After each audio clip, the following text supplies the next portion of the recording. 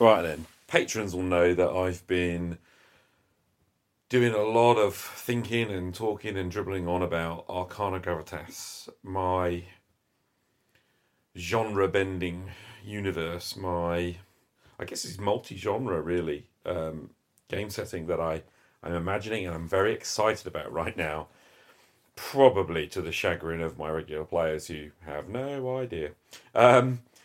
Anyway, on Sunday, I think I talked about it in the last episode of GM's Journal. On Sunday, I made some dungeon tiles using 2.5D stuff from Christian Richards. And while I was doing that, I just couldn't help but imagine Soviet soldiers from World War II going down those tunnels and investigating them.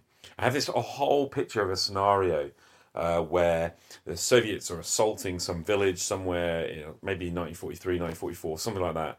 And the Germans are defending it fiercely because it's a location in the centre of the village. Maybe it could be as cheesy enough to make it a church with a churchyard with a tomb underneath it or something. I don't know. That feels too cheesy, but you know what I mean. Some kind of secret base or secret thing they've discovered and they're trying to defend it. As the soldiers go down into tombs and we get into a little bit of dungeon crawling and firing away, I kind of love the idea of some kind of network of tunnels or whatever that they're fighting through.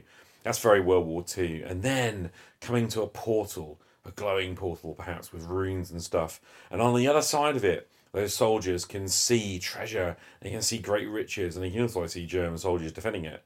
And as they cross the threshold of that portal, entering something greater. And initially I had this idea that, wow, it could be a kind of fantasy world on the other side. And then it hit me. This could be a mega dungeon. I mean, what if the mega dungeon itself is a nexus point of portals? And, I can imagine them going through another portal which goes all suddenly sci-fi and they end up, I don't know, on the deck of a starship in the middle of nowhere or some kind of, even maybe a derelict starship going all Space Hulk.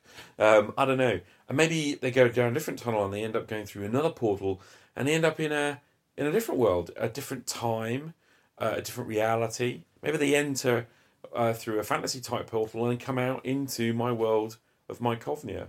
And maybe there's another portal, even on another level, which leads to a different time period.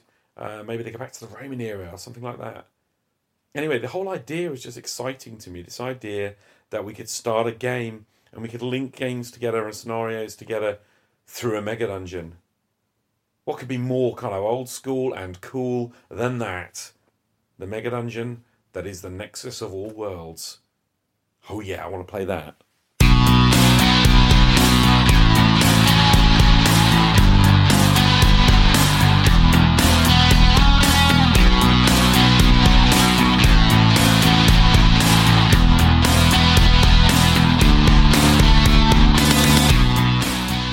Welcome to the Roleplay Rescue Game Master's Journal. My name is Che Webster, and I'll be taking you behind the scenes of my own roleplay journey, day by day, week by week. Each journal episode features my audio notes recorded here and there over the days between my regular gaming sessions.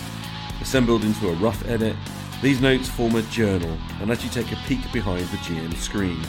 But be warned, there are spoilers aplenty for anyone who plays at any of my gaming sessions. GM's Journal has become a popular bonus episode.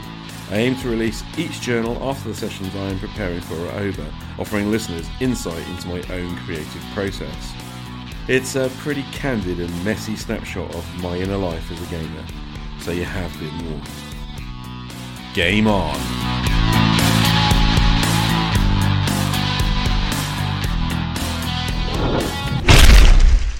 Oh, damn. I'm just going to drop this little note because I'm off sick. Spent last night basically beaning up and then having really bad sort of fever. I'm not entirely sure whether it's poisoning or whether it's a virus thing, but oh my goodness. I've cancelled tonight's game. I'm not at work.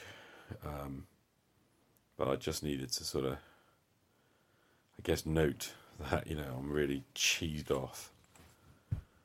Right, royally cheesed off. I'm losing my Cthulhu game. I feel like crap. So there you go. Hi, Che. It's Liren from Updates from the Middle of Nowhere. You mentioned Good Omens, and, that was the first gift my husband ever gave me when I met him, a copy of that book. And I read it, and I thought, oh my gosh, how can you not love a man who loves this book? So, actually, I went the Terry Pratchett road first. I read a lot of Pratchett. I love the audiobooks of Pratchett's work. And then I turned to Neil Gaiman. And my son, who's older, he's almost 30 now, he loved Sandman. I really didn't. I'm not a huge fan of, really dark things or really violent things. But he has written some things that I absolutely love. I actually did a special little short episode on his book, Ocean at the End of the Lane, because he really has a unique style and a very minimalist approach to developing characters that you can really care about.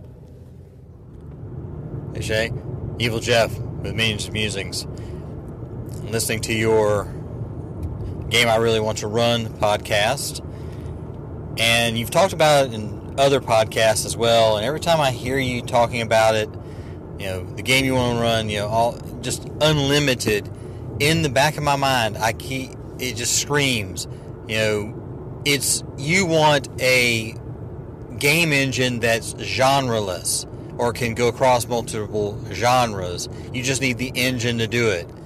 And in the back of my mind, I'm yelling GURPS, Hero System, or even Torg for that matter.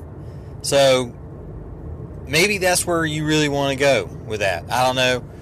I might be just talking out my hat, but that's just my 2 cents. Call-ins there from Liren and from Evil Jeff.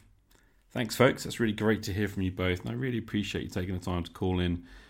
Liren, Neil Gaiman. I couldn't even remember his name when I did the mentioning of Good Omens. Terry Pratchett and Neil Gaiman.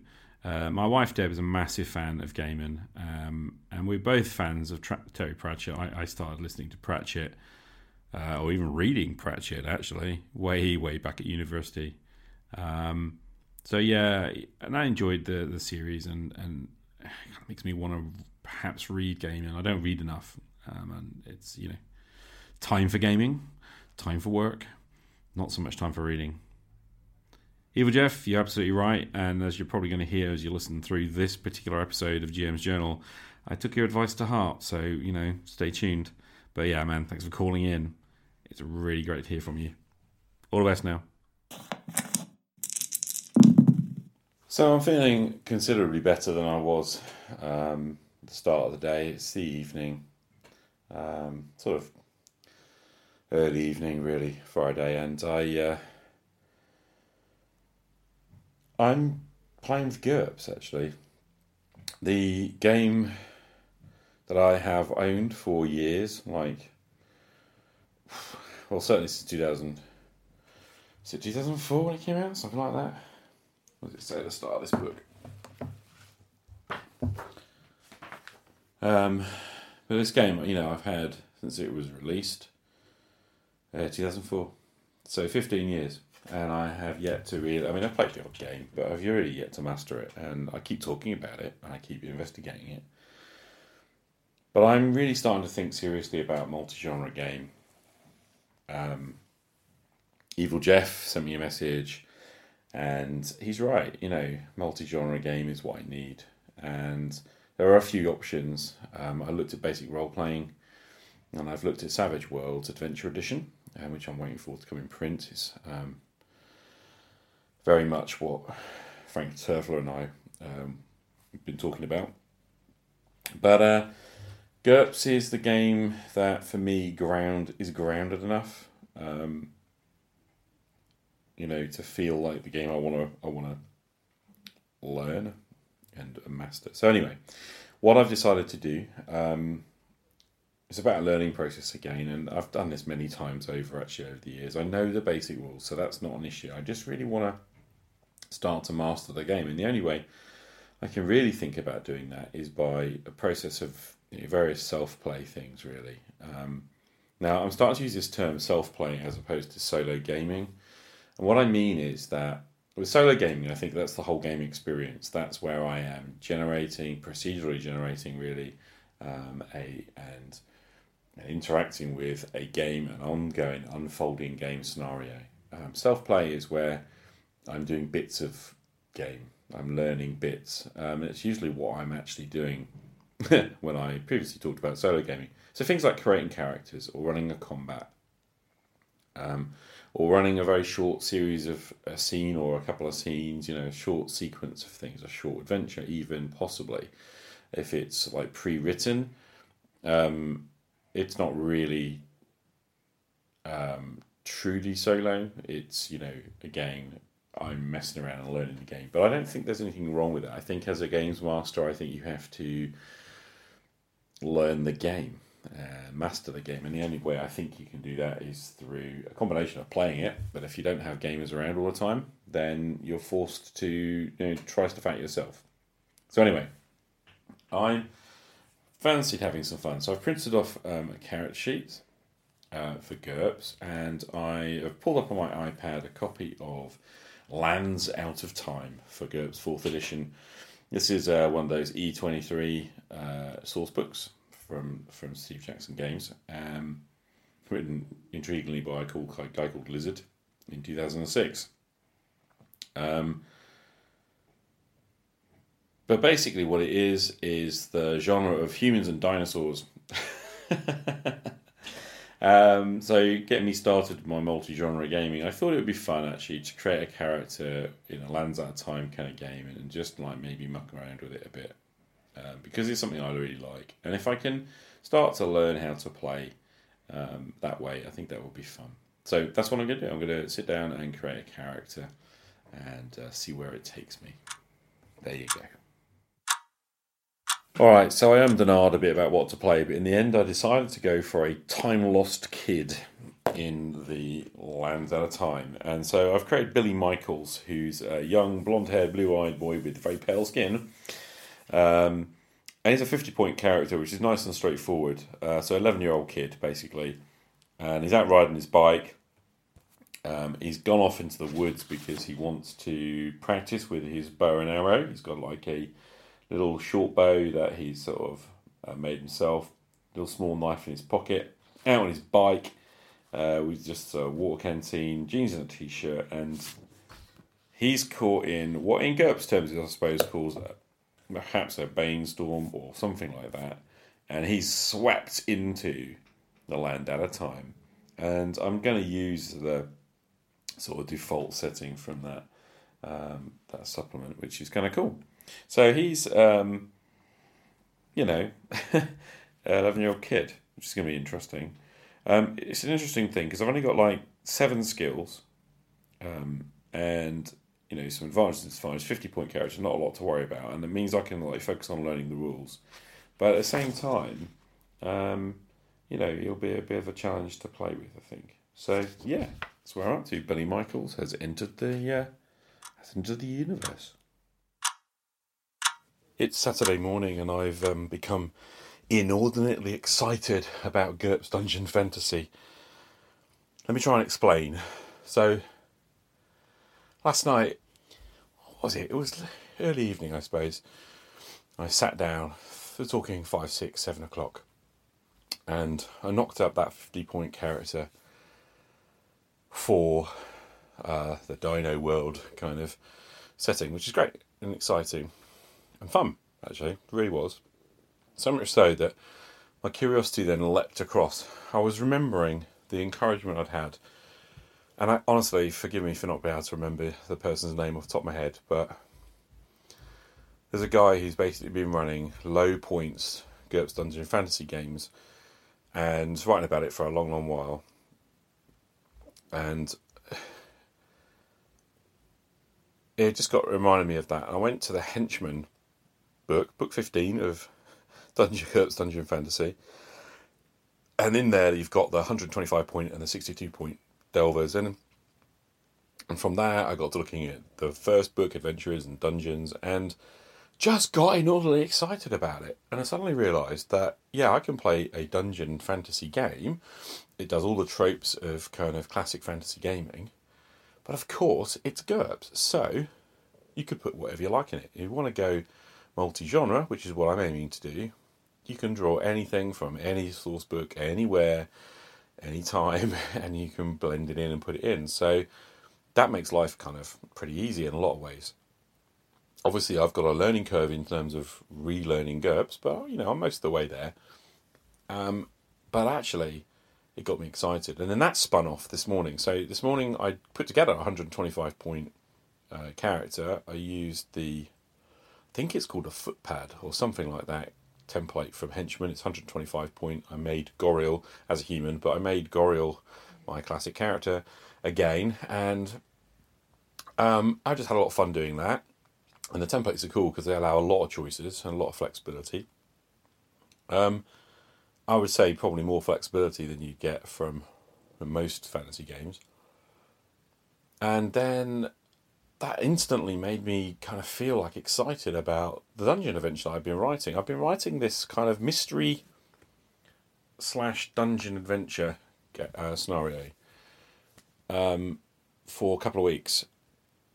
And in my head, it's been something I wanted to put into the setting, my Covnia setting that I'm playing with the kids and hopefully later with the adults. So yeah, certainly going to write the adventure. But I suddenly thought this would make a really good one-off scenario to introduce people to GURPS Dungeon Fantasy. And I suddenly feel really excited to finish it off. I have pretty much the outline of it. And if you remember I did in a past episode the dungeon kind of on the fly thing, and we made a temple. Well, I wanted to use that location, so I've linked it to a mystery, and I'm drawing on all the things I've been talking about over the last few weeks in on the podcast, Roleplay Rescue, sort of put it together. So I'm quite motivated now to create that adventure and finish it off. And I guess because the adventure and the world are separate from the rules that you use to play a game, it's nothing stopping me running that adventure using Castles and Crusades or using any other game, quite frankly. But I want to have a go at writing it and using the GURPS Dungeon Fantasy material, because I just kind of got really excited about that. And there are elements of weirdness in there, if you like, that come from my concept of Arcana Gravitas, and which start hinting at there being the fantasy world not just being a standard fantasy world. So I'm really excited about that, because those are easy elements to bring in from GURPS. And that's what I'm doing. So basically I've got a load of chores to do this morning. And once that's out of the way, I'm going to sit down and really start getting my head around how to get this off the ground. So there you go. By the way, there is a side thought. I've been thinking to myself, well, my guys who I game with on Friday don't want to play GURPS, and the kids, GURPS may or may not be the game that we're going to play at school, certainly not at the moment. So why am I doing this? Well, partly for myself, partly for my own excitement and interest, and that's me. Partly it's a longer term project. A big part of this is that it's a longer term project that I really want to get involved in making and having happen. And there's nothing to stop me, as I've just mentioned, kind of using other rule systems to play certain adventures. But there's a third thought, which is that I've got Fantasy Grounds. I'm big on Fantasy Grounds, and I like playing online. Fantasy Grounds Unity has just funded, and by the end of the year, Fantasy Grounds Unity will be, the go-to version of Fantasy Grounds. I've supported it. So I'll be getting a copy and access to that later this year. And it occurs to me that I would like to use the GURPS rule set and perhaps do some gaming online, playing GURPS, using that. I think running GURPS Combat with Fantasy Grounds, where a lot of things are automated or could be automated, that would be a really big bonus. And yeah, that kind of thought occurs to me that that's a really cool thing. So there you go. I'm going to think about this as a longer term project, and I don't know, maybe I can persuade somebody to help me kind of Savage World it, or turn it into or I can turn it into an amazing adventure game, whatever. But the important thing is write the scenarios. That's where I'm at. So I'll stop waffling and go and do the chores, and I can crack on. Alright, so I've just been running myself through a bit of self-play combat. I dug out the Fantasy Trip Melee arena, but I'm playing with GURPS, and Goriel, who I created earlier, I stuck him in a fighting pit with 2 goblins, thinking, let's see how this plays out. Nick the goblin stats out of the Dungeon Fantasy role-playing game, which, in case you didn't know, is a slightly different product to GURPS Dungeon Fantasy. Yeah, I know they have the same name. It is slightly confusing. But hey, they're compatible enough, I think. The stats are broadly dissimilar. I think that what the box game does is it kind of streamlines it and makes it very much a fantasy game and takes out anything that isn't necessary. But anyway, I digress. I've been using the rules, basic rules from GURPS, basic set campaigns, and learning to fight using tactical combat. Goriel was taken out very quickly. I think probably about maybe 6 rounds, 7 rounds. Total game time about 15 minutes, including all the page flipping and reading and learning how to play this again, because I keep having to come back to learning how to play it again. But it was fun, actually, and it was really good and tactically detailed. So I'm going to have a rerun. I'm going to have one-on-one with Goriel versus the Goblin, because it's very obvious that numbers matter. It's a bit like when playing RuneQuest or something like that. Numbers hugely matter. These heroes aren't necessarily the same as sort of D&D can go and can just wade through loads of people. So we'll see. But yeah, it's been fun. I'm enjoying it, and I'm just going to have a rerun. Goriel versus the Goblin in the fighting pit. So they both have the same basic speed of 6.00, which means they both move in the same round, but it's GM's fiat. I'm going to go with the highest dex, and that's Goriel. So Goriel gets to act first. He's going to he's got a ready bow to start with, so he's going to shoot his bow. So the range is 1, 2, 3, 4, 5, 6, 7, 8, 9, 10, 11, 12, 13, 14. Looking at the table, that's a -5 modifier. His bow skill is 13, so he's got to get an 8 or less to hit. So here we go. And that's a miss with 12. Okay, he can make a 1 hex step if he wishes. I'm going to just make him move directly forward 1 hex. Gobbo. Gobbo is under bow fire. He does have a bow, but he hasn't got it ready. He's got his shield and he's got his long knife in hand. And what he's going to do is move full out, because he knows Goriel's got to reload that bow. So he can move 4 hexes. So he's going to go 1, 2, 3, 4. Okay. Goriel's got a ready, so he's readying his bow. He's going to move 1 hex as his step, and he uses the first of his 2 ready actions to ready his bow. Goblin continues moving. 1, 2, 3, 4. Goriel. He's getting worried about how close that's getting. I'm going to have him step sideways as he readies his second bow action. And in this 3rd second, the Goblin moves forward again. 1, 2, 3, 4. Difficult choice now. Do we try and hold the shot or not? No, got to take the shot. It's 2 hexes away from me. Just double checking the chart, but I don't think that's some known modifier.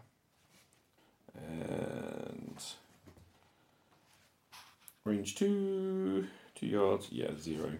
So straight up shot, requiring a 13. 5.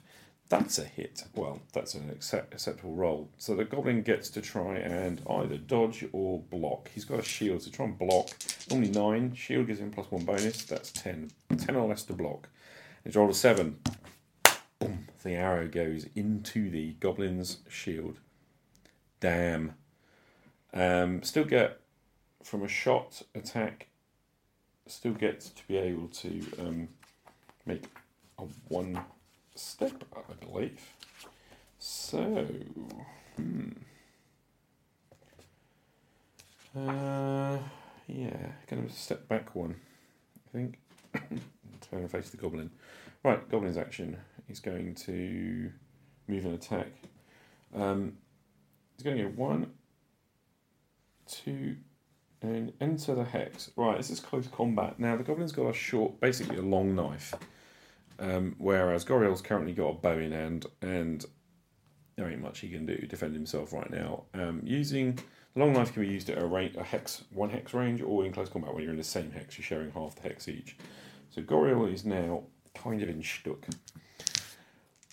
Right, the thing is, the Goblin's making a moving attack. He's at -4 and he can never have higher than 9. His skill is a 13, which makes him 9, so it's a 9. 8, 9, 10, 11. He's missed. That's cool. Yeah. Goriel, what's he going to do? He's going to ready his club. Now, Goriel's got a club, so he's going to hold the bow to one side, pull his club. He can make a step. He's going to step slightly to the left and back and ready his club. That's all he can do. So the Goblin is going to attack. He's going to step forward into the hex and attack again. Same again. 9 or less. Sorry, 13 or less to hit. 10, 13 is a hit. Right, Goriel gets to try and dodge, because he can't parry at close range with a club. 9 completely failed. This is not going well. Long knife, 1D cutting. So Goblin rolls a 2. Goriel's got no armour, so his cutting weapon is 1.5 times. It's 3 points of damage on poor Goriel. He's reduced from 10 hit points to 7. He's got a -3 penalty to his next action, which is either IQ or Dex based, from pain, which is not good. The only thing I forgot to mention is that in trying to dodge, Goriel's allowed to retreat, and he did pull back a hex, so that's what he did. Right, he's got club in hand. I think it's going to have to be all out attack and try and take this guy out. It's got a -3 penalty. Now, oddly, this is a weird thing, because I couldn't afford a broadsword, but I have the broadsword skill. His light club is using the broadsword skill, oddly enough. Which I know sounds slightly counterintuitive, but there you go. So, 1D plus 1 crushing. So he's going to swing his light club. So, 14 less 3 is 11 or less. If I go for full strong attack, full out, all out attack, I can move half the move, but I can only move forward. He's going to try and do this, I think. So it is basically, if he gets this in, he'll do extra damage, but there you go. 11 or less. Rolled 11 exactly. Goblin's got to try and either parry, or block or dodge or parry. He can do whatever he likes, really. He's going to try and block with a shield. He needs a 10. He's rolled 12. That's a fail. Luck might be turning here, Goriel. Right, 1D. 1D plus 1 crushing with a +2 damage. 1D plus 3. 6. 9. Woo-hoo-hoo. Now, he's got 2 points of armour, so that 9 is reduced to 7. 7 wounds. He had 12 to start with. 5 left. Ooh. Any wounds that's more than half your hit points is a major wound. So, major wound to the torso. He's got to make a health roll. Goblin has to make a health roll. Goblin's health is 11. And 14 fails that. So, failing means he's stunned and knocked down. Right, better check out what that means. So, the Goblin falls prone. Let's put him on his side. Drops anything in his hands. So that's a shield and the knife. And that's a knockdown. And the effect of stun. He can do nothing in his next turn.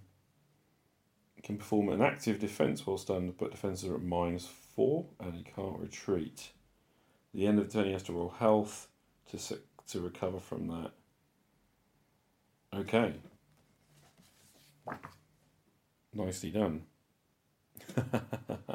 Right, so his next go, so he has to take a do nothing action. It's the Goblin's go, as he's just been knocked down. Right, do nothing. It's just going to make a health roll. 11 or less. Still failed.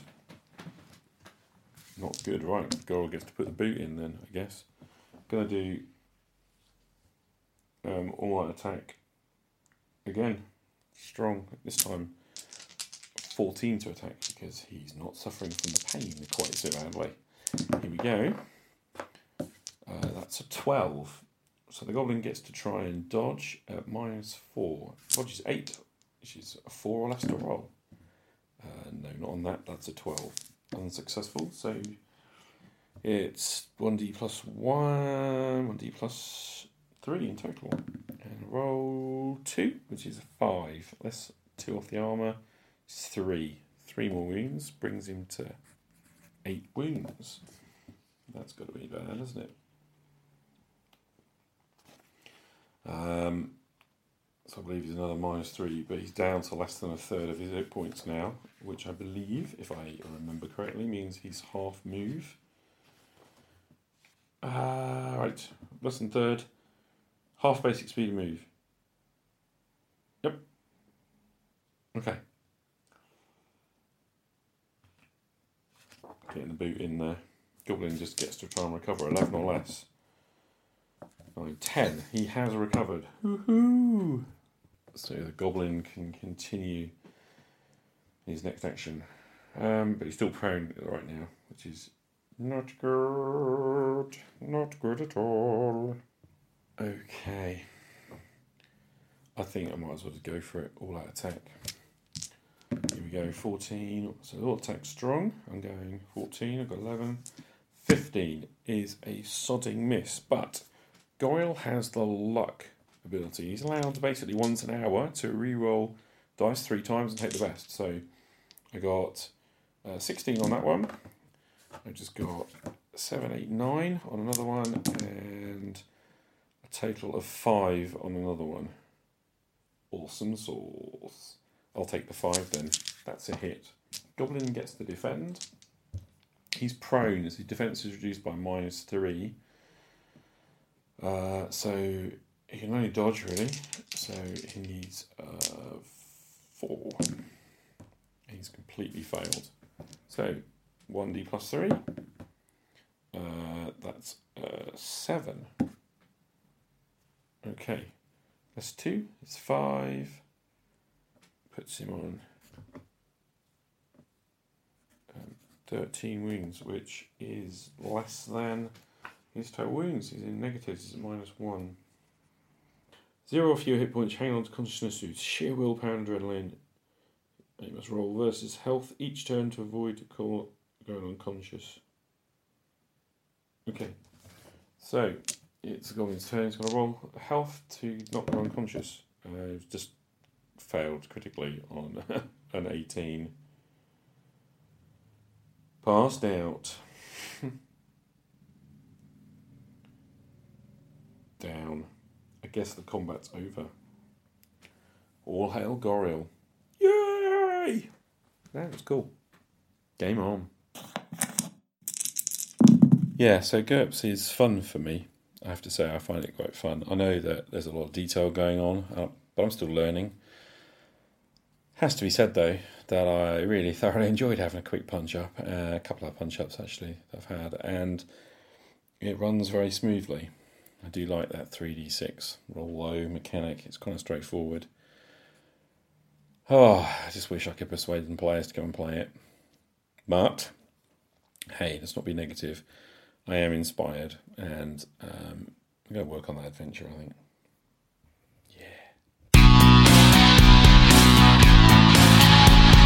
That's it for another GM's Journal episode. As always, please let me know what you think and drop me an Anchor voice message to share your response. My goal is to create a community of discovery about role-playing games in which you can feel accepted, whether as a player or as a game master. Come and join the conversation. In the meantime, all that's left is to wish you a fond farewell and all the best at your gaming table.